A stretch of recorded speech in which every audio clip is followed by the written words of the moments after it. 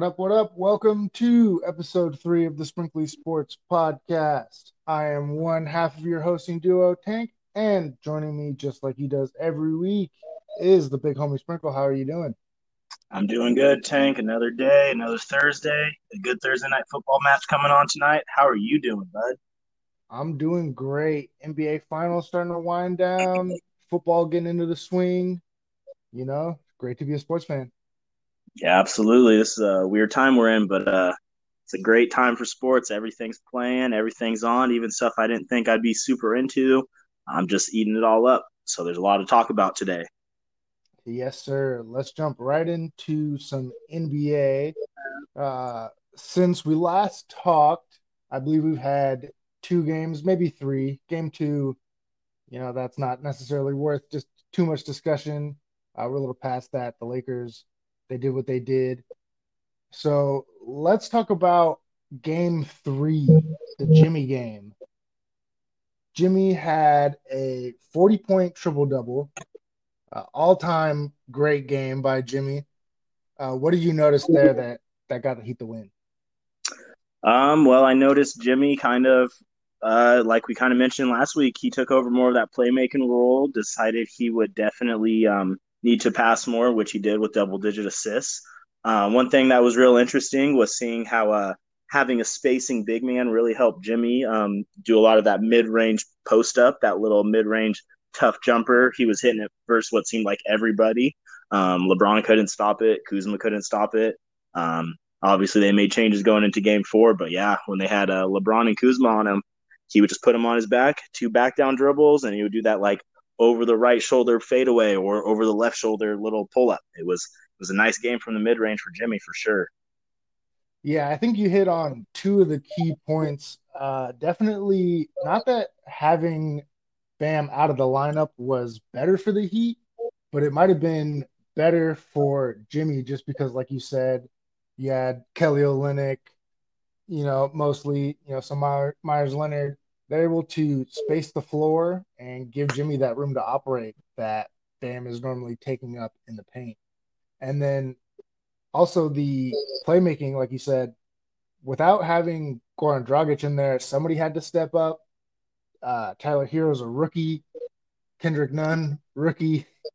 So having 13 assists and being able to be the one to facilitate the offense and be the floor general, that really made up for the loss of Dragic in that game. Yeah, another thing, obviously, was a great Jimmy game. But what we do need to talk about is some of those early fouls on AD and how they kind of held him back and held him in check. I mean, he still played 33 minutes, but they weren't the crucial first half minutes where Jimmy was really starting to get it going. Right. It seemed like the answer for who was going to guard AD, the answer was the bench. The bench was going to guard AD because if you're able to get him into foul trouble and get him out of the game, nobody has to guard him. He's sitting his butt on the bench. Yeah, I think, I believe it was highlighted during that game in game three. It was also J.R. Smith's like 10th through like 15 minutes in the whole playoffs in his first minutes of the finals. I mean, when one of your players get hurt or gets in foul trouble early, they started relying deeper and deeper on their bench. And J.R. Smith did play 5 minutes that game, so it was interesting to see one of LeBron's old teammates in Cleveland actually on the court with him here in LA. So that was always a nice sight to see. Yeah, low key J.R. Smith stat. He's actually fourth, I believe, in all time finals three pointers made.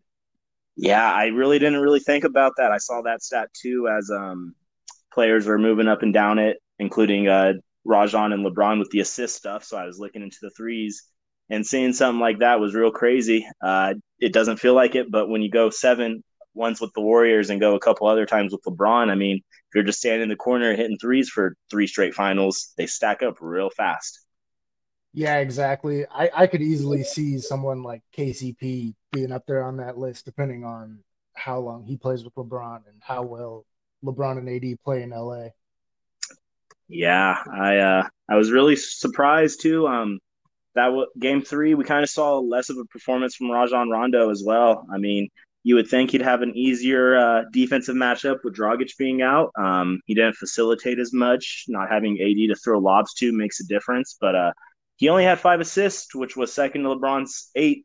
So the ball was moving, but not as much as you'd like to see. Not enough people scoring off their passes, and as a result, the Lakers did drop Game 3. Yeah, the Heat were able to take that game three. They made it seem like it could be a series, but then we get to game four, and what did you see there? The Lakers were able to come away with a win, give themselves that 3-1 lead that no one has lost in the finals besides the Warriors to LeBron, obviously. So, how did the Lakers take back control of the series there? Well, one major change we saw was the Heat going away from their zone a little bit more, really trying to keep those guys out of the paint. Didn't make too big of a difference, though. I know LeBron kind of had a LeBron esque game. It wasn't really a great game for him, but 28, 8, and 12, like I said, like if LeBron plays over almost 40 minutes, if he's not coming around averaging 30, 10, and 10, we'd be a little surprised. The Lakers also did try zone for a possession or two. The first time it was noted and highlighted by the announcers resulted in a Tyler Hero wide open three. It looked like nobody even knew who to run out at him. So they got out of that real quick. The addition of Bam, it really brought the court size down and the speed of the game back down a little bit instead of having Kelly Olynyk get a defensive rebound and then trying to go coast to coast. We saw a lot of rebounds, get the ball to Jimmy, let's get in our set offense. And that slowed down the pace. I think this was the first game that either team even scored under 100. Yeah, I think the Heat, they got out of that zone. They did a pretty good job of containing the Lakers. Even in game three, they did, it felt like. And offensively, this game, they looked good. They just weren't getting the shots to fall. Uh, you know, Jay Crowder went 2 for 7 from three. That's not going to cut it. Kendrick Nunn 2 for 6. Duncan Robinson and Tyler Hero, they shot okay from the floor, but it just wasn't enough. Yeah, another near triple double from Jimmy. Even though Bam was back, like we had already said, Dragic was out. So the next quote unquote truest guy to a point guard on that team would be Andre Iguodala. So if it's between Andre Iguodala and Jimmy Butler being your facilitator, obviously you got to go with Jimmy. He had almost a triple double, 9 assists, 10 boards, 22 points. Yeah, when your teammates are just missing those threes that you're creating for them, there's a couple where you're like, if Jay Crowder hits this, it's going to be real interesting right now, and then just off the side of the rim and coming back the other way, AD sprinting down the court, finishing easy buckets. That's not a good situation to be in from an offense to defensive standpoint as a coach, for sure. Yeah, and then the other key thing that the Lakers do is they have their three-point shooters running corner to corner on those breaks. And so you see guys like KCP, Danny Green, Caruso, Markieff Morris, when they see, maybe AD grabs that rebound or Dwight grabs that rebound and they get it to LeBron, they know if they're in the corner, LeBron's going to get it to them and they're going to have a shot or they're going to have AD rim running, Bron rim running. And so they're just creating easy buckets for themselves in the half, or excuse me, in transition. I had heard something and seen something similar that was kind of funny. It was Dwight Howard started the game, played the first 8 minutes, and then didn't see the court again. It was like, oh, this is a real game, Dwight. You got to do the jump ball. That was cool. Thanks for your contributions. Enjoy the show. And they basically went quote unquote small ball the rest of the game, playing primarily Davis at the center and LeBron at 3-4-4-5. So it's interesting. You see no real big man use as we're changing to that type of basketball game. It's cool because they go and put LeBron out there. He's roughly the same size as Bam. So I heard it termed it's not small ball, it's not big ball, it's just ball. They're just out there playing ball with their 5 best guys and seeing what happens. Obviously, they came out with a close win over the Heat. Yeah, I've also heard it called skill ball. That's probably my favorite representation of it because you're going, a lot of times you want to go with your best 5 guys, and height is just about the one skill you can't teach. Yeah, And it sure does matter in basketball. absolutely. LeBron being just as big as the other team's biggest player that they want to play. I'm not saying they don't want to play Myers or Kelly Olynyk, but they weren't playing nearly as much when Bam's healthy, which we saw again. Myers Leonard was just pushed right back out the rotation. Kelly Olynyk got his minutes dropped from low 30s to 12. So, he's going back to playing 2 or 3 spot minutes for when Bam needs a breather and obviously missing a few games. Some people don't take in consideration not hooping for even a few days. That cardio comes down a bit. These are pro athletes, and he is under his prime age, being only in his third year. But he didn't play as much as he had in the first 2 games, still having to deal with that foot injury. And yeah, it was noticeable seeing him back out there, seeing what they were able to do. But as we saw in the end, it made a difference, but it didn't make a huge difference. Yeah, I think it clogged up the space a little bit. Bam was able to finish with 15-7, but I think he had 13-6 in the first half. And so you're right. I think that conditioning, maybe maybe he got shot up before the game in his shoulder, and it was starting to wear off. But it was pretty clear to me that the production from Bam, he tried to come out the gate strong, and then as the game went on, he kind of fell off.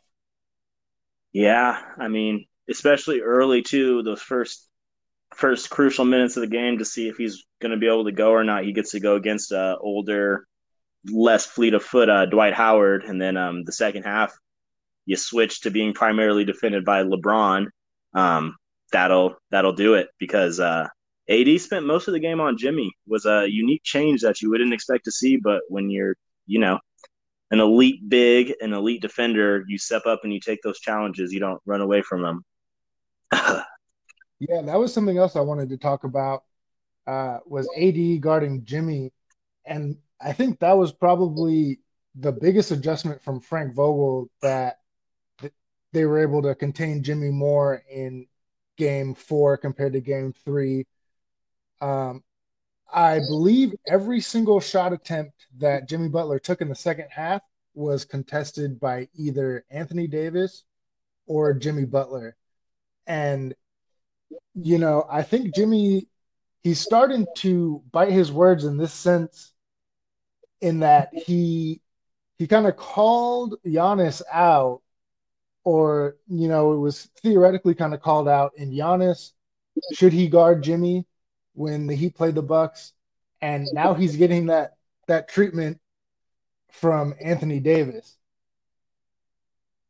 Yeah, no, and people were using the argument for Giannis. Well, he is 6'11". You wouldn't tell your center to go out there and guard him just because he is the defensive player of the year. Well, when you look at those types of guys, especially a Giannis, like he might be 6'10", 6'11", and he's what we call a freak athlete. But at the end of the games, you want an alpha guy, someone like a Jimmy Butler to tell the coach, like, shut up, I'm defending the best dude.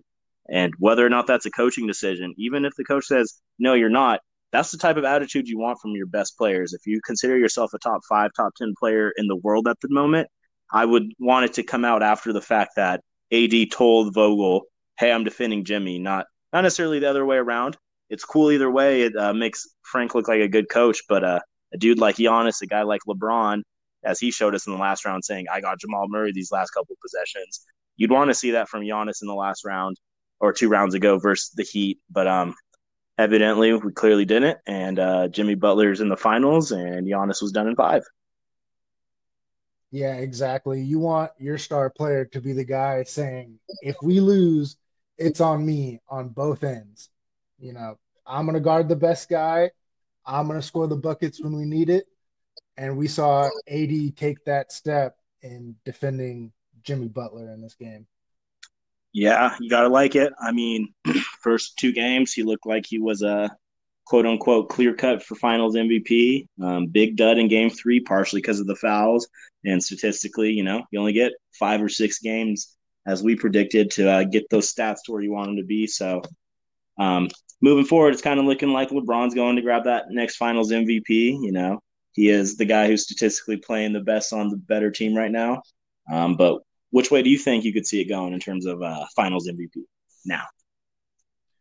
I think at this point, I'm leaning towards LeBron. I I can't wait to see game 5. What's giving me pause is just the turnovers for LeBron. I know he's the point guard most of the time. I know he's got the ball in his hands the most, but 6 turnovers game four, 8 turnovers in game three. That's, that's not really finals MVP type stuff. But when you factor in that, AD had that rough game three, I think it's going to come down to who has the more impressive game five because I predict them to win that game five and close out the series. Yeah, I think I guess it'd be a first to 40, right? If someone scores 40 points again in game five, they'll probably win finals MVP because yeah, LeBron in those turnovers, that's significant. I mean, 14 turnovers in 2 games, that's super uncommon for LeBron James. You'd expect to see that maybe in a 5 or 6 game full series, but he's doing it versus Heat defense that's getting in the lanes, long, athletic, scrappy defensively. Even though AD did play all or most of game four without any foul trouble. He played 3 more minutes than LeBron, but just looking at the basic stats, LeBron outscored him, passed him, out rebounded him too. So if we're looking at, that superficial rebounds, assists, steals, block, maybe even field goal percentage, it's leaning towards LeBron. But whatever happens in game five, if AD does something crazy like he did in the first couple games, gives us like a 40-10 performance, it'll restart the conversation. And I mean, like you're saying, and I'm kind of agreeing, we'll know by Friday, late Friday, that who wins the finals MVP and who wins the championship. 100%. Okay. So let's move on here. We're going to do for this week's top five. I'm going to give you guys my top five players in the NBA. So here we go. I'm going to jump right Before into it with number before you start five. that, Tank, Oh, go before ahead. you Go ahead. start that, let's set some requirements. What is the terms? Top five right now, top five players this season, going into next season, healthy, injured. Give us a little breakdown on what your top five means. So these are going to be top five players in the league for next year. As far as injuries, I'm going to try to project them as best I can, assuming everyone stays relatively healthy for next year. And it would be top five players I would want for all of next season. So regular season, playoffs, finals, all All of that. right. Who would I want on my team All right, the let's hear it, most? Tank. All right, so let's start with number five. For number five, I'm gonna cheat a little bit. I actually have 6 guys on my list technically. So five is a tie. I have a tie between Steph Curry and Giannis Antetokounmpo. Quick reaction says those are guys I would put in that top five, top seven range. So no head scratchers here. I'm personally not a huge Steph fan, but I'm also just a huge sports fan. I could take a step back, saw what he did these last 5 years or so, and what he's looking like going forward, and could easily see him be an All NBA first team next year again. So yeah, top five for him, top five for Giannis. That makes sense to me. Yeah, we have reigning two-time MVP in Giannis. We have Steph Curry, two-time MVP winner, best shooter ever. He missed almost all of this year, but it was with a broken hand. So I would think he'll be able to bounce back from that one pretty well. Giannis, of course, he's got back-to-back MVPs, the Greek Freak Defensive Player of the Year, but we saw what happened in the playoffs, and so I can't put him any higher than five for me right now. Moving on to number four, I have Kawhi Leonard, two-time Defensive Player of the Year, last year's Finals MVP. His season didn't go quite as well as they would have hoped, but his 2019-20 season, he averaged 27 points, 7 rebounds, almost 5 assists. He shoots 88% from the line. He's, maybe the best on ball defender in the league still, No, Mr. Fun I Guy. agree. I'm interested to see who you have in your top three now. I think I know which way you're going, and I think we can have a conversation about this after we get all the way through. But go ahead. Number three, I have Now maybe my least favorite player in the league, but undeniably one of the best, Kevin Durant. Coming off an Achilles injury, he didn't play all of last year, but KD is the guy where if most of his career didn't overlap with LeBron's, we might be talking about him the same way we talk about LeBron. 6'10, 6'11, can score from anywhere on the court, was developing a defensive game, during his time with the Warriors. Maybe the best bucket I've ever seen in my life. Yeah, I do recall those last couple years with the Warriors as they were about to win their second with Kevin Durant. He had played a lot of minutes at four actually, and in terms of like PER, he was a top two small forward and a top two power forward. So yeah, I'm kind of guessing where we're going with one and two, but I'll let you go with that. Yes, sir. So number two, we have Anthony Davis. 6'10, 6'11, play center, power forward. Maybe could have been the defensive player of the year. Playing well in these finals. There's not much to say about AD. He's just kind of becoming that guy. Absolutely, absolutely. And that means number one, yes, the Lakers have the best two players in the world right now, in my opinion. Number one, same place he's been basically since he's entered the league, LeBron LeBron James. James. Okay, well, I mean, anyone who Yeah, watches any sort of basketball, I think LeBron James, you can just say his name, and they're like, yes, that's LeBron James. yeah, his resume is starting to, it's been speaking for itself. He's pretty clearly a top three player all time, no matter what your views are. The king, the chosen one. Call him what you want. Can't call him a scrub. Yeah, I your top five, top asterisk with an honorable mention at five. That's the way to do it. If I had to do mine, just roughly off of yours, I would probably just simply switch AD and Kawhi right now, solely on the purpose of Kawhi has demonstrated he can get that far as the true alpha on his team. Anthony Davis hasn't shown us that yet, but I do believe next year we could see LeBron not regress, but voluntarily take a step back to let AD show he is a top two, top three player. Um, and you'll hear this argument with those top three all time players. It's not an insult to say you're two or four. It's not an insult to say you're three or five. Those guys will, any of those guys in that top five will tell you they are number one. And that's kind of the tier they're in, right? Those elite top five, top six players.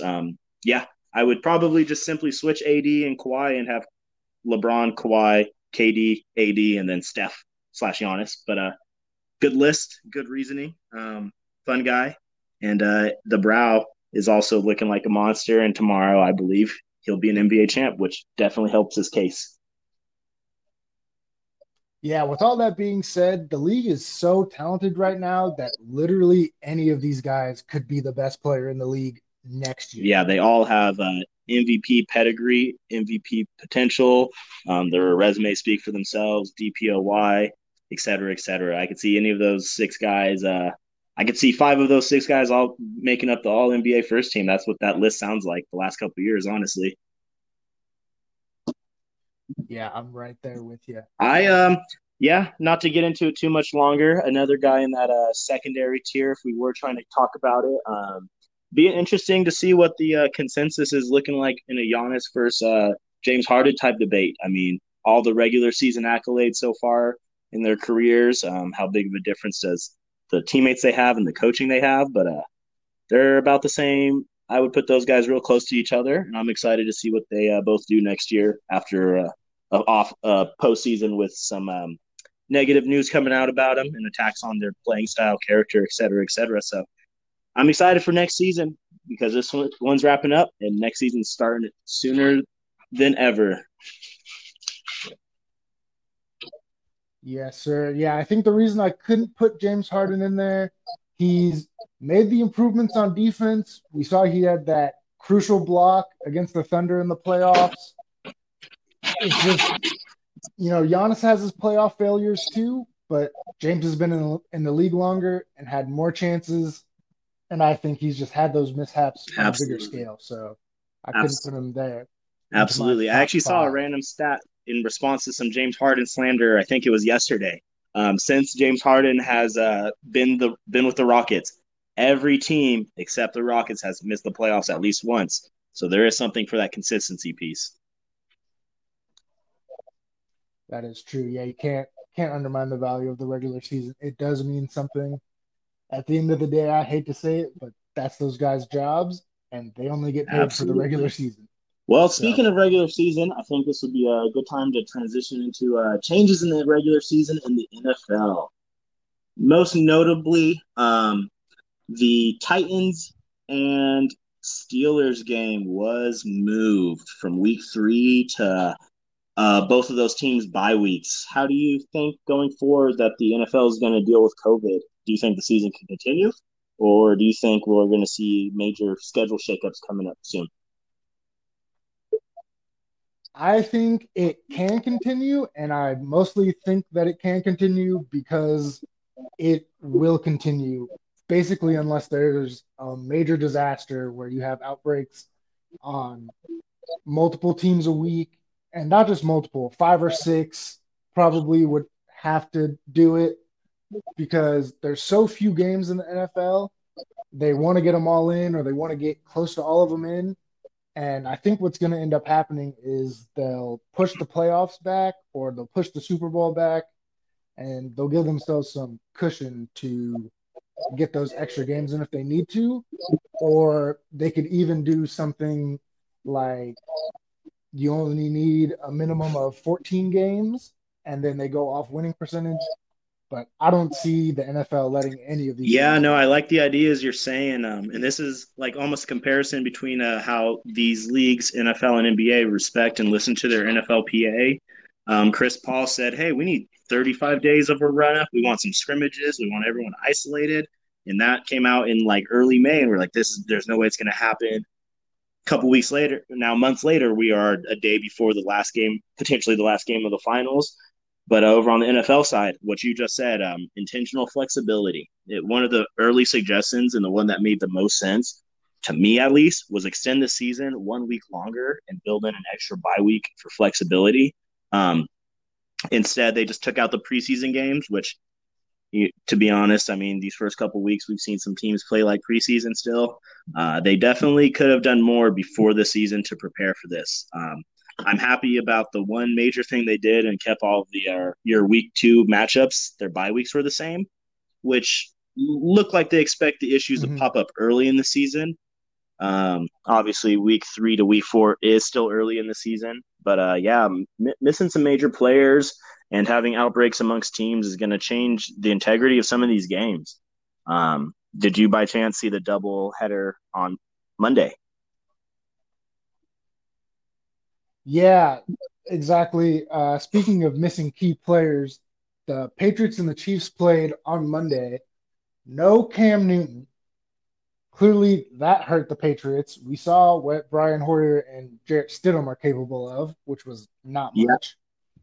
go ahead. And even now, we have more positives on the Patriots. Probably their best player on the other side of the ball, Stephon Gilmore, he has now tested positive for the Patriots. And so you see a situation where they're maybe forced to play these games and they don't even have their, maybe their two best players versus you see something with the Titans where their game gets postponed. They thought they were going to be able to open up facilities. Someone else tests positive. Facilities still closed. They might not play this week against the Bills. And you're thinking in terms of competitive integrity, the Patriots have controlled their outbreak for the most part, and they're in a sense getting punished for that. Whereas a team like the Titans have this wider spread outbreak, and their games just get pushed back. Yeah, absolutely. I mean, going back to that Chiefs Patriots game first of all, I know we were talking during that game like an average quarterback. I am actively saying Brian Hoyer and Stidham are below average quarterbacks right now. Andy Green, or not Andy Green, sorry about that.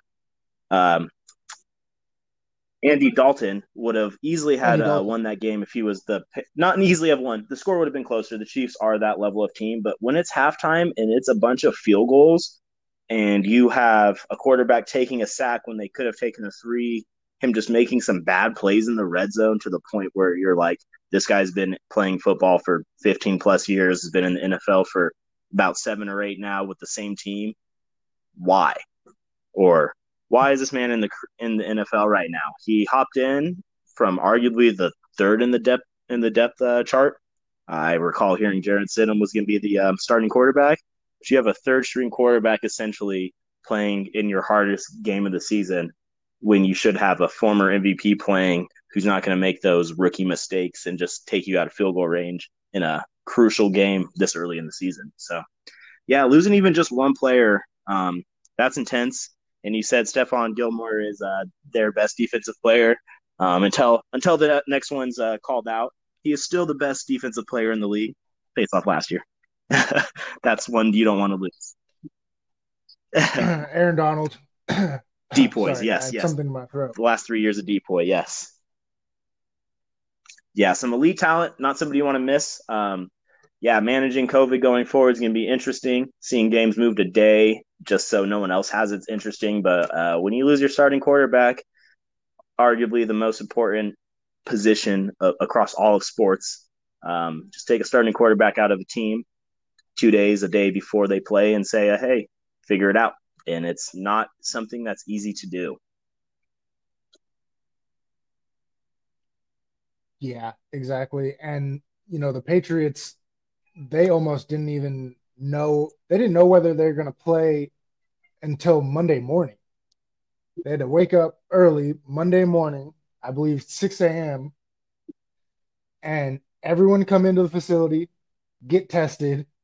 Then once they got their test results back, they had to go to two different airports, one for players who had had close contact with Cam Newton, one for players who had not, fly in on two different planes, go to the hotel for just a couple hours, maybe take a nap, what have you, and then play a game at 7 p.m.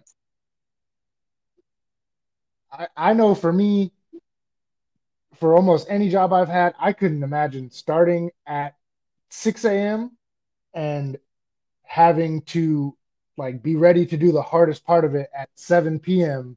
and then let alone, having to go out there and hit, tackle, compete against other grown men who have been sitting at home all day for 3 hours and you're not finishing until almost midnight if you count in media, showers, Yeah, all it's that kind it's of stuff. interesting, especially like you said, that long of a time commitment. You don't know how soon or how late they found out about it. I do know from other teams around the league, it can be interesting. For example, the Saints had one player get a false positive, which resulted in the whole team being woken up in the middle of the night, all of the staff and everybody getting retested before being all right, go back to bed. But while they're sleeping, they don't know if the game's still happening or not in the morning. Obviously, missing out on an hour plus, however long it takes to go back to sleep in the middle of your night isn't good for professional sports or really any job, but definitely a sport where you need to be on point. And it kind of showed in the Saints Lions game. The Saints let the Lions slip up and get out to a 14-0 lead. Luckily, that's a team I'm going to focus on, but luckily the Saints made that comeback and took care of business. But that type of stuff, 2-3 hours before a game, let's say you get a false positive of your starting both your tackles and your running back, that changes your game plan. That changes your lineups. That changes how everything's going to happen. It is rough for competitive integrity to have one team functioning at 100% and another team functioning at 60% with missing players and people being losing sleep and all the other side effects of coronavirus on this league year. So let's see what happens going forward. Yeah, from something I heard was that it simply doesn't matter as much that it's fair, as much that the games just get played and we Yeah, keep moving I on with the remember saying season. before the season starts, it doesn't matter if the season starts, it matters if it finishes. So We don't want a season. Oh, 100%. sorry. So We don't want a speaking, season where we come oh, out go ahead. and the Chiefs are 6-0 and that's the Super Bowl champ because they have the most wins. We don't want something like that to happen. It's real bad for the sport. Um, so let's hope we get this figured out and there is no major outbreaks and there is more tighter restrictions and players are taking it more seriously, realizing that it could cost them money and their jobs. 100%. And mostly, we just hope that we can stop the spread of coronavirus. And, we hope for the safety of everyone in the league, as well as obviously everyone in the country during, So these tough times we've been we'll having start lately. moving into the game predictions of the week. I'll run through them with us. I'll try to keep us in order, starting with Thursday night, going to Monday night. Thursday night football, we got the Bears and the Bucks. What are your initial thoughts on that, Tank? Yeah, I think the Bucks are going to take this one. The Bears are 3-1, but they're on their second quarterback already, and the one they're starting is the only one that's lost a game. So there's that. The Bucks are possibly the most balanced team in the NFL. They're definitely a top half defense, top 10 defense, on the verge of that. And when you got Tom Brady, you're kind of always expected to win, especially the games you're supposed to win. I think this is Yeah, one of I those would sports games. say the Bucks defense, just like last year, is actually significantly outperforming the offense. Tom Brady's looked good. It's not that wasn't an unexpected thing to say going into Week 5. Um, you would expect a Tom Brady led team to be having a winning percentage all throughout the season and be above 500. He's played good for him. Uh, Compared to most quarterbacks, still considered great. Their defense is getting after it. The D line looks amazing, like it did last year. I know Shaquille Barrett's having another good start to the season. Random fact: Tom Brady is 7-0 on Thursday night football, the most wins by a quarterback, and obviously undefeated on Thursday night. I would love to see a Bears win, but the analyst in me says the Bucks are going to take this one in a very close one. I'm excited to watch this game soon. Um, Interesting. Interesting. Yeah, I wouldn't have even expected that Tom Brady had played 7 Thursday night games, only because those tend to be the worst games yeah, of the week.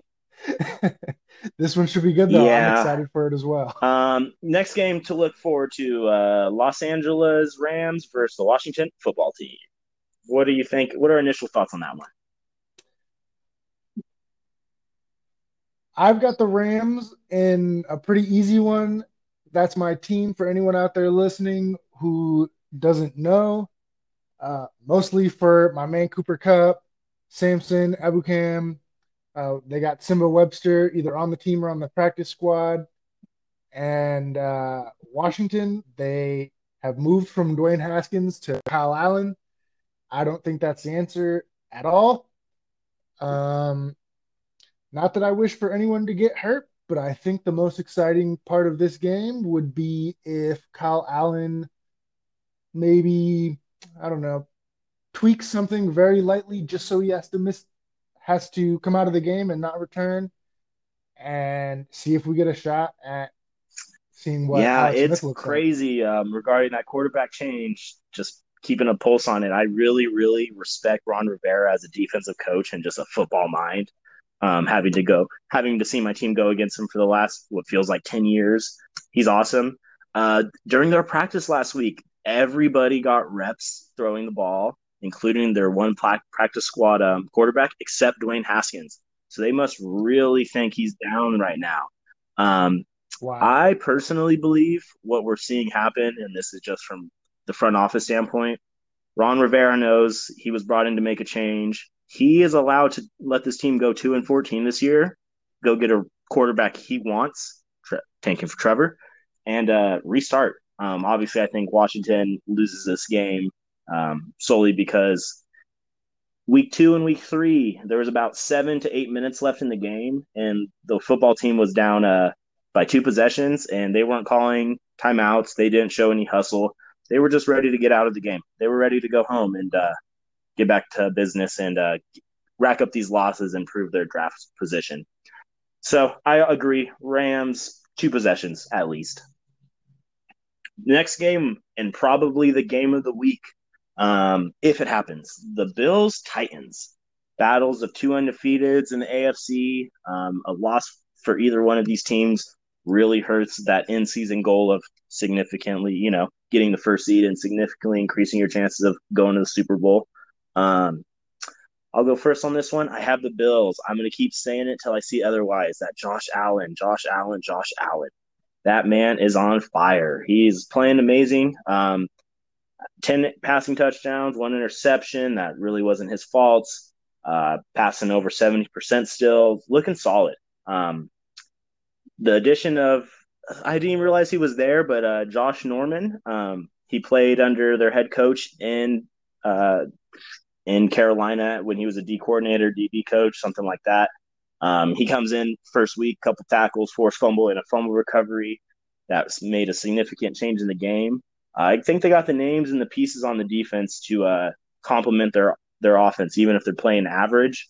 The offense just is playing at that level right now. Yeah, I'm going to go with the Bills as well. I think this will be one of their harder games. Obviously, the Bills played the Jets and the Dolphins at the start of the season, and then the Rams. And that was a tough one. And then Yes. the last game was the Raiders, correct? Yeah. So the Rams, after the Bills beat them, the Rams are the only team over 500 that they beat. The Raiders now being 2-2. So this will definitely be a tough test for them. But I think, like you said, Josh Allen, he's looking like a potential MVP candidate. Singletary's looked solid. The addition of Stephon Diggs has done wonders for the offense. And that Bills defense has kind of been underwhelming compared to what people expected. The offense has overshadowed them. So if that defense gets to where people thought they would be at the start of the year and the offense keeps on rolling, I don't see why the Bills don't take this one, especially with the Titans being rusty coming off of not being able to Absolutely. film Typically, a bye for week a week. is a benefit, but a bye week leading into being unable to practice still, and an unexpected bye week isn't necessarily a good thing. So, yeah, Bills, I think they get it. The Titans have a chance. They got that. As a matter of fact, I'm just Absolutely. getting word here. Sorry to interrupt you. The Bills Titans game has just been moved to 6 p.m. Eastern on Tuesday as of now. So if the game is played, it will be Tuesday, I made Tuesday this night joke to football you for everyone. 2 days ago. I said I am just excited for Wednesday night football to happen this year. So let's see how many of these games got to get moved for competitive integrity. That's awesome. I can't wait for some Tuesday night football. Moving on. Yeah, if we keep on like this, we might have an NFL schedule that looks more like Oh, our I would love basketball that. schedule with games Players would every day hate of it, the but week. I would love it. Moving on. Game I want to look at a little bit. AFC West battle: the Raiders and the Chiefs. Looking at this from an outlook, John Gruden's done a great job coaching the first half of the season, getting those wins at home, being competitive this year. John Abrams has been able to play this year, and he looks like what he was touted to be coming out of the draft last year. Hard hitting, just running straight down the line, hitting folks, a strong safety. He won all that. Um, and then, there's not much to be said on the other side. It's the Chiefs. Patrick Mahomes, a bad game for him is a great game for most quarterbacks. A good game for him is NFL history stuff, When we get a chance to see Patrick Mahomes play against his division rivals, we've only seen him lose once in his career. So it's pretty easy to say I would expect the Chiefs to win this one pretty casually. The Raiders still look like they have a chance at being a 5 through 7 seed this year, but when you're in the division with the Chiefs, you could basically write your chances of winning the division and winning matchups with them as losses. So, what are you thinking coming out of this one? Yeah, pretty simple for me. I'm gonna pick the Chiefs in every single game this year. Uh, it pretty much doesn't matter unless Patrick Mahomes doesn't play. I'm gonna pick the Chiefs probably every game for the next 5 years, if we're being honest. Him with Andy Reid, Eric Bieniemy, the defense is looking good enough. You only have to be so good when Your offense is expected to score 30 points every game. And I'm actually going to call this a lock, and I'll tell you why. I said that the Chiefs, I'm going to pick them every game that Patrick Mahomes is in. We saw he had that embrace with Stephon Gilmore, who we now know has tested positive for corona.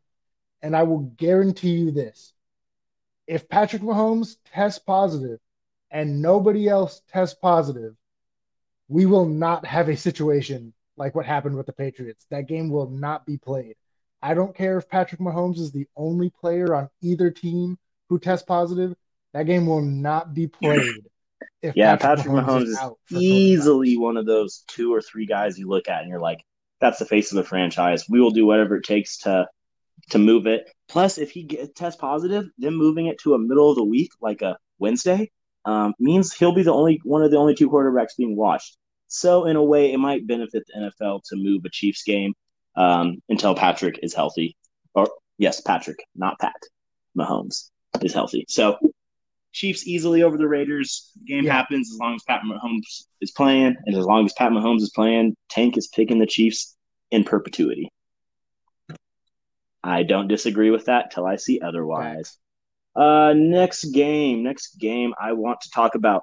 This isn't really a good one. I just decided to sandwich in some of these not so interesting games. Cardinals Jets. Cardinals started out 2-0, losing their last two versus what would be considered equal or lesser competition to them, losing to the Lions, definitely lesser. The Panthers are actually looking like they might be competing for a wild card spot as well this year. So I would say when they're playing a team like the Jets, who is the worst team in the NFL right now, outside of maybe the Giants. New York's not looking too hot as a city right now, but I think this should be an easy one. Kyler Murray gets back on track, passes for 300, goes for two scores. DeAndre Hopkins, he gets back on track. The Jets just don't really offer up much resistance defensively to me. I believe they are one of the worst scoring defenses in the league right now, if they're not the worst, they're definitely bottom five. They aren't a team that you expect to win too many games. I'm hearing rumblings that we might see they might be a team to look for Trevor Lawrence. They're souring on Sam Darnold a little quicker than I would like from a franchise, but it's really hard to tell when your coach is Adam Gase, and he is probably relegated to at best an assistant position of an assistant position coach. He's not even necessarily a tight ends coach. He's the assistant tight ends coach in a perfect world to me. What do you think? Yeah, I I think that the Cardinals take it pretty easily. Uh, the Jets, to me, are the worst team in football. They're bad on both sides of the ball. We're gonna see somebody's gonna play for the Jets. It's not gonna be Sam Darnold. He's out. He's hurt, but who knows if they're gonna bring him back. Uh, Adam Gase couldn't coach Pop Warner football effectively, in my opinion. Um, and yeah, people were kind of backing off the hype that started the season with Kyler Murray MVP picks, but it's pretty clear that he's getting into that mid to upper tier of quarterbacks where most of the time, he's not going to lose you a game. He might not always win you the game, but Yeah, he's going to he's one keep of you those in or modern upset. dynamic quarterbacks that we're seeing the league switch to. If you can't run at least 10-15% of the plays, you're almost considered outdated. I don't think any of the league quarterbacks or good quarterbacks from even the last 5 years don't have some semblance of being able to run, with maybe the exception of Dwayne Haskin, but he's not a quarterback I'd consider good right now. Just got benched. So moving on to our next game, Yeah. Jags Texans. We can go through this one quickly. Um, at this point, if I don't think either of these teams are coming out of the AFC, they both look so weak. The Texans, just based off scheduling, I don't see them going 9-3 at worst. Their next 12 games under Romeo Crennel. Bob got fired, which was long overdue. When you trade your best player for a second and a player in a quote unquote injury prone player, that's kind of what you expect to see, not a bunch of wins. So Jags Texans. I got the Jags, unfortunately, just because I have to pick a team. But who you got coming out of this game and why? Um, they're 0-4, but I'm gonna go with the Texans. I'm gonna give them the we'll call it a dead cat bounce with the firing of Bill O'Brien. They're gonna bring in Romeo Crennel, who's like 73, by the way. And so, hopefully the stress of having to coach this team doesn't get to him too much. But I guess the Texans, off the strength of Deshaun Watson and rallying around the new head coach, Yeah, if if a I had to pick one, 74-year-old can lead a country, I don't think a 73-year-old's too out of hand when he's just coaching a football team in comparison. can a 74 year Moving on old to the lead a Panthers country? and Falcons. Two of my Let's move least on. favorite teams in a division. I'll outright say this: the Falcons are my least favorite team in all of NFL. No matter what happens in the recent history, I love watching the Falcons lose. This is one of those rare times, just in terms of scheduling and records. I do want to see the Falcons win. I want to see them think they have a chance to make it. Maybe push off firing Dan Quinn for another couple of months or years because that man should have been let go probably last year or the year before. I would like to see the Falcons win, but the Panthers genuinely look like the better team. I appreciate Teddy Bridgewater being I guess, a good game manager. And he had a rushing touchdown last week, his first one since his knee injury. So, all about black quarterbacks coming back from adversity and thriving. So, I assume the Panthers would win. I want to see the Falcons win just to take some heat off the Panthers on the record side of being close to the Saints and Bucks. So, time for them to fall back a bit, but I expect the Panthers to come out and handle the Falcons. Yeah, I'm gonna pick the Falcons in this one, just because they're 0-4. They gotta win at least a couple games. They shouldn't be this bad. They they're finding every single way to lose possible. So I'm gonna say they pull out a close one, maybe somewhere 3 to 5 Yeah, they points. had that hard bounce Falcons back win. last year where they started out real bad and rallied off like 7 or 8 wins in the second half, which I'd like to see again this year because it just hurts their draft position and they'll keep Dan Quinn employed, and that's how it keeps the Falcons from winning the division. I'm big anti-Falcons guys, big anti-Falcons. Yeah, Next, Dan Quinn has not been good since Kyle Shanahan exactly. stopped Moving carrying on, the team. Bengals Ravens. This can be a quick one. Division rivals, interesting. Lamar Jackson bounced back tough after the loss to the Chiefs on that Monday night game. He looks real good. He looks like he's ready to have another one of those big games, maybe 400 plus total yards for him. Couple touchdowns. It's a division game. These games are important. I kind of want to watch the game just for the matchup. I believe him and Joe Burrow are relatively close in age. So this is a matchup we could be seeing the next 8 to 12 years. And it could make for an interesting storyline to see how it starts. But I think the Ravens take care of it. The Bengals, they still need a few pieces before Joe Burrow can really flourish, but he is showing he has the pieces to be an NFL quarterback, obviously. Yeah, I think pretty easy game for the Ravens. Bengals, not good. Joe Burrow, he's looking good. I've actually been surprised that he's been able to be this productive since day one, even despite the record. Um, but I'm not sure how much anyone expected from the Bengals. We knew they weren't going to be good. They have a terrible offensive line. Um, yeah, they're still a lot of pieces away, but their future looks as bright as it could be being the Yep. Bengals with Moving Joe on to Burrow at another game quarterback. that is a big one for certain areas of the country. The Battle of PA. We got the Eagles and Steelers. That's one of those interesting crosstown rival matchups. You know, we don't really talk about much because it only happens once every 4 years. I think this will be a good one. This is one where the Eagles are coming off of a must-have win on Sunday Night Football. They're still only about, I think, half a game out of being in the lead for their division. The Steelers with Big Ben and that defense looks they are a top three team in the AFC. They've demonstrated that pretty well so far. Coming off of a bye week where they, I believe, were still able to practice just because the Titans weren't. They're going to be refreshed, recovered, and ready to go. TJ Watt's looking like an early depoy type candidate. He looks like he's probably, a fringe top 5, top 10 pass rusher for sure. He looks like he's ready to take this defense to the next level. They look elite right now, and yeah, I think they handle the Eagles pretty well and early on. So, what are you thinking, Tank? Yeah, I think I agree that Steelers defense is back to being elite, maybe the best in the NFL. I think the Steelers get an early lead. Carson Wentz starts forcing some more, and I'm going to predict a Ooh, I pick like six in this one. that. Yeah, Actually, for the looking at it right touchdowns. now, the Steelers have to do the averages real fast, but they are the least in the league in rush yards, 2.7 yards per carry. They've only gave up one rush touchdown and haven't allowed a run over 20 yards, over 17 yards actually this year. They're doing a great job on the ground, and as long as that front seven can hold up and force Carson Wentz to pass, Carson Wentz is gonna throw some interceptions this game. So I'm feeling that vibe right there with you.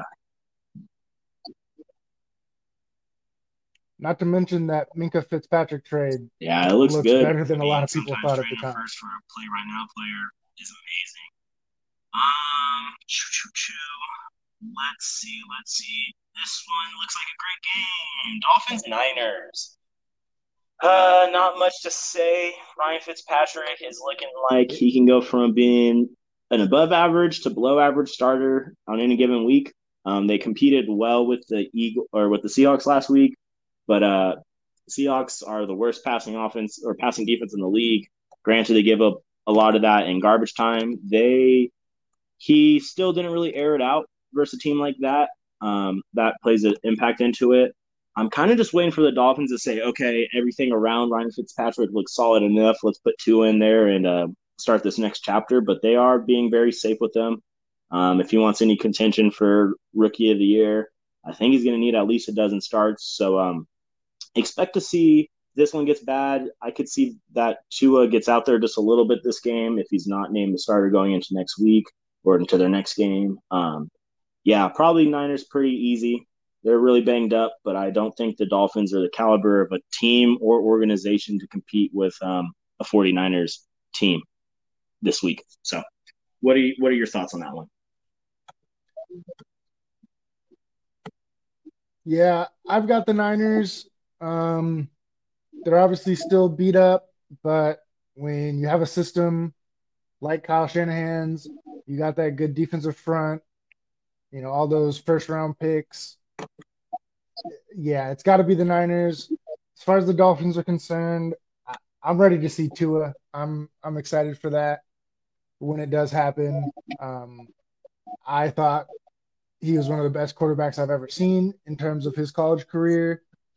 I don't watch a ton of college football, but I know I sat and I watched that game against Georgia in the national title game when he came in at halftime, and that was one of the most insane Yeah, things I've ever seen in all of sports.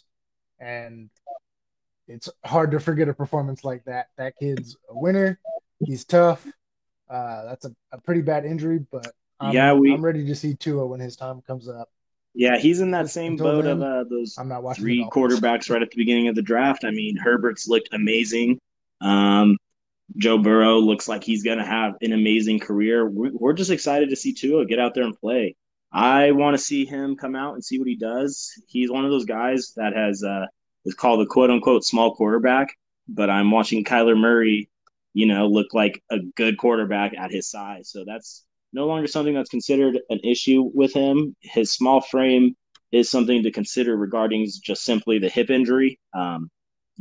Force on him. There's more protective rules for the quarterback in the NFL. So hopefully injuries aren't a thing for him, and he comes in and he shoots off and makes them think, okay, this is our guy for the next 10 plus years. Let's see what happens because I'm excited to see him. What he did in college was awesome. Seeing what he can do in the pros would be the next step, obviously. The last two games before we get into our primetime games, we'll talk about these ones. The first one real fast. We got the Giants and the Cowboys division rivalry in Dallas. the Giants offense hasn't topped 300 yards yet. Daniel Jones is also being soured on. I already said that. The New York teams are probably the two worst in the league, even if their records aren't both 0 and 4. They're playing like they're 2 and 14 caliber teams already. Um, Meanwhile, the Cowboys offense is on record setting pace. I recently saw that Dak Prescott's on pace for like over 6,700 yards. He's not going to hit that. Obviously, that's ridiculous, but I'd be willing to go to Vegas right now and say this man's going to break the NFL passing yard record this year, even if they only win 6 games. And in this division, 6 games will probably get it done. I'll just pick the Cowboys. They have the better pieces, even for even playing such a broken down division rival.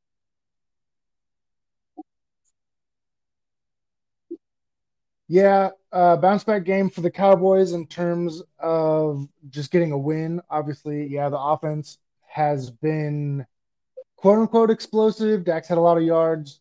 They're playing from behind in every game, so you have to throw the ball a lot. I'm going to say 100 yards on the ground for Zeke. Defense forces 2 turnovers by Ooh, Daniel 17. That's Jones. a big one. Cowboys win I by like that. 17. Big win energy for Big D down in Dallas. All right. And our last non primetime, 10 or 1:30 time slot on the West Coast here. We got the Browns Colts. This was actually suiting up to look like it could be a banger.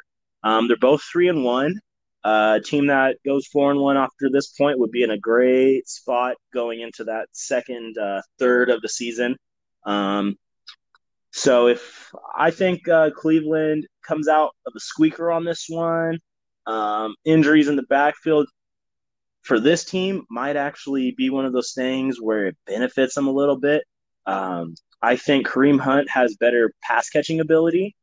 And their third running back who came in and played last week averaged, I want to say it was over 7 yards a carry. So him and Kareem can take that bruising back role, and Kareem can eat a couple more of those passes.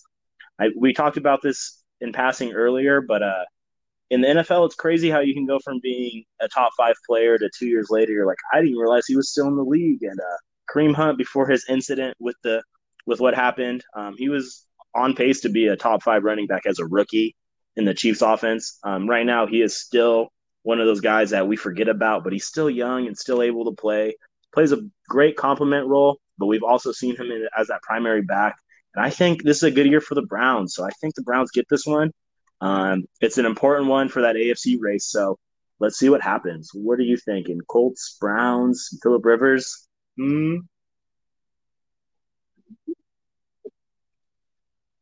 Yeah, this one's tough because the Colts defense has looked really good so far this year.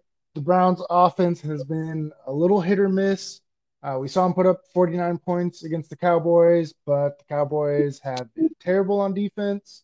So this will be a big difference in terms of competition for them. Um, I think I'm gonna roll with the Browns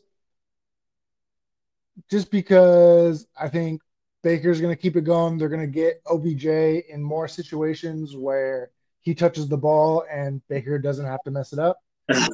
Maybe they'll just have Jarvis Landry play quarterback half the Yeah, time. That seemed to work pretty well. And yeah, if they continue to get OBJ the ball on easy plays and just let him do what he yeah, does, I think that's the secret to success for them. They don't have to worry about sending him on streaks down the field where Baker has to get him the ball, give him a reverse, give him, a couple trick plays, some slants. How many times do we see it in New York where he'd catch a plenty. seven Yeah, yard slant and it's a touchdown? So don't overthink it. If they stick with that same game plan, which is the Browns, so who knows? yeah. I don't I think remember what they'll the number is they'll pull this exactly. one I out, do but I do know think they it'll be are leading close. the league as a team in rushing yards with over 200.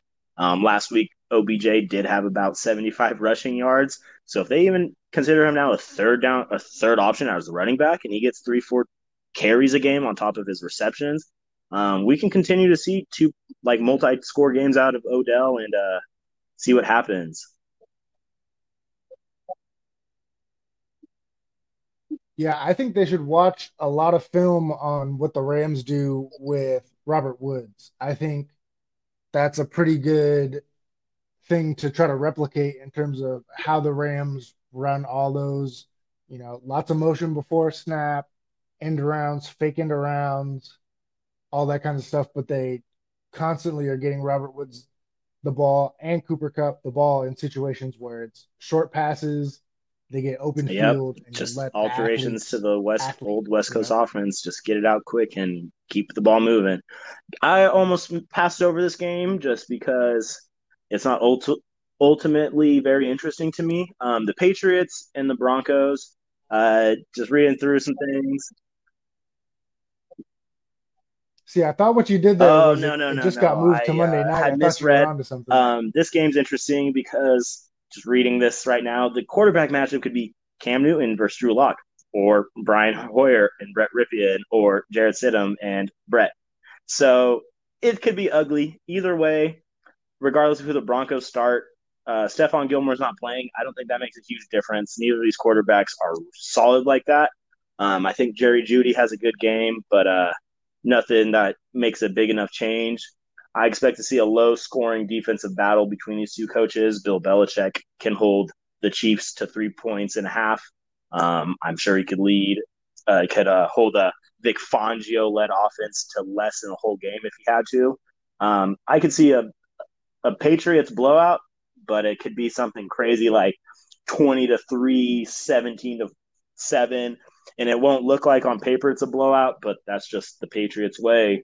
Play defense when necessary and score enough to move on to the next week.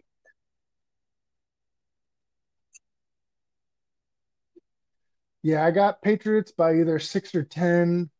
I think, regardless of what their personnel situation is going to be, uh, you can't count out Bill Belichick. He's going to make the best game plan that anyone could make, especially on the defensive side.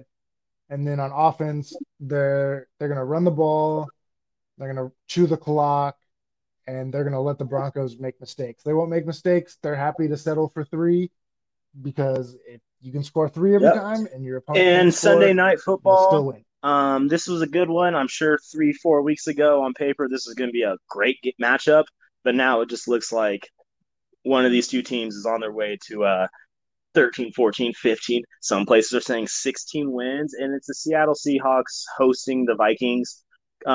Russell Wilson is cooking. He is throwing deep passes at an alarming rate. So is Kirk Cousins. We're seeing Justin Jefferson pop off for the Vikings. Over on the Seattle side, we're seeing all three of their wide receivers get involved, including David Moore, who is a name we can't forget as a third option for an air it out team like the Seahawks are being right now. Russell Wilson is actually undefeated, 6-0 versus the Vikings in his career, including the playoffs. I'm sure that I'm sure that doesn't have any impact on this game, but the Seahawks playing at home is a good matchup, even without all their fans there. They are undefeated for a reason. I see Seattle winning this one. I see the Vikings statistically looking like they were in it the whole game, but anybody who's watching the game knew they were out of it pretty early. So expect big games from Dalvin Cook, Justin Jefferson, and Kirk Cousins. Expect a nice loss for the Vikings.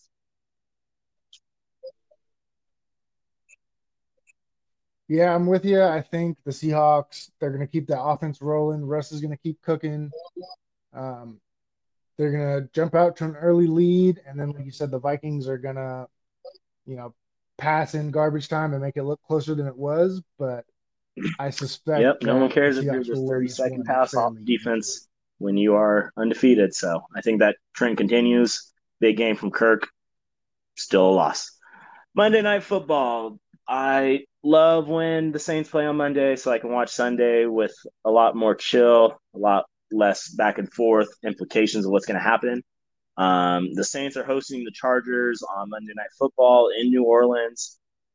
Justin Herbert's playing awesome. Um, Losing Austin Eckler obviously hurts them a bit, but Justin Herbert is looking good. He's one of those rookie quarterbacks that's playing like he'll be in the league for a minute. I got the Saints winning this one. Saints run defense was already one of the top 10, top 7 run defenses this year. They've been a top like 3 run defense the last 2 years. And it definitely helps that their number one running back's out.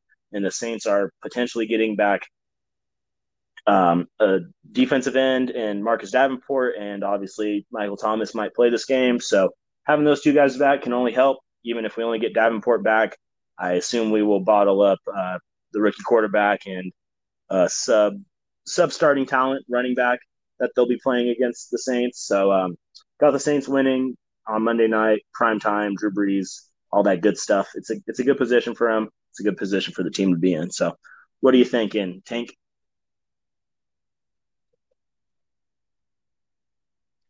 All right, I have a quick question for you before I answer. What do you I think is the think it's percentage about chance that Michael 70%. Thomas I plays? would say it's higher to the point where if he had to play last week, like it's the Super Bowl, he probably would have. Um, he was upgrade. He participated in I think one or two practices last week, and he's been upgraded from doubtful to questionable for Monday. An extra day recovery on a sprained ankle is solid. And I mean, it'll be a little over 4 weeks since he sprained his ankle. So about a month off is a pretty solid time. If he plays, it'll be good. If he doesn't play, I still think, I mean, last week demonstrated Manuel Sanders is getting that chemistry with Drew that's needed. Traquan Smith's looking like a solid number two option to either of those guys, and the running games, the running game is looking good offensively. So 70% Michael Thomas plays. I'm gonna, yeah, I'm gonna go out on a limb here. I'm gonna say Saints win if Michael Thomas plays. If he doesn't play, I'm gonna predict a crazy upset by the Chargers. Like you said, Justin Herbert has looked really good. He put up 31 points The team did. last week. Um, I'm not sure the There, Saint there, the team put there was up a pick six 31 in there points. early, so that's I why I mean, say the against a good team. But yes, Buccaneers yes. team. Yeah, I give you that. But, 31 points against a good team. The Saints haven't looked as good as people thought they would at the start of the season. Mm-hmm. I'm going to say Justin Herbert keeps taking steps forward. If if Michael Thomas doesn't play, I'm going to say the Chargers get the upset. Only because I'm not sure if Drew Brees can put up a large number of Yeah, and I'll points play some devil advocate to consistently myself. The without Chiefs Michael are in Thomas. a position where if they lose this game, their season's over. Like it's less of a question and more of a statement. They would be one of those teams who I'd already look at as out of battling for one of those wild card spots. And they play in the division where they have to play the Chiefs once more. So if they lose this game, somewhere in the back of my head, I'm already counting 5 losses for them. So this is one of those must-win games and maybe a career starting milestone for Justin Herbert. So I'll play a little. I'll play that with you. I think Justin Herbert does look real good. They still do have Keenan Allen, and the Saints DBs aren't crazy like that. Marshawn Lattimore has not played up to what he's played last year or as elite as he played as a rookie. So look to see bounce back games from the Saints defensive backs, hopefully. But if not, I could see, Justin Herbert stepping up and handling it on prime time. So I hope not to, and I would pick against the Chargers, but it's a possibility any given Monday. So you do never know. Yeah, no. Yeah, So you never go know. ahead. So, Hey, a great week of games. A no, go lot ahead, of finish up. week five is when we start getting those playoff implications. Some seasons could be ended as early as this week. Um, Turning point for the season, going into the next third of the season and seeing what happens in terms of COVID related changes. So, I'm excited for this week five to start. I'm excited for this Thursday night game to start in about an hour. I'm ready for a great week of football.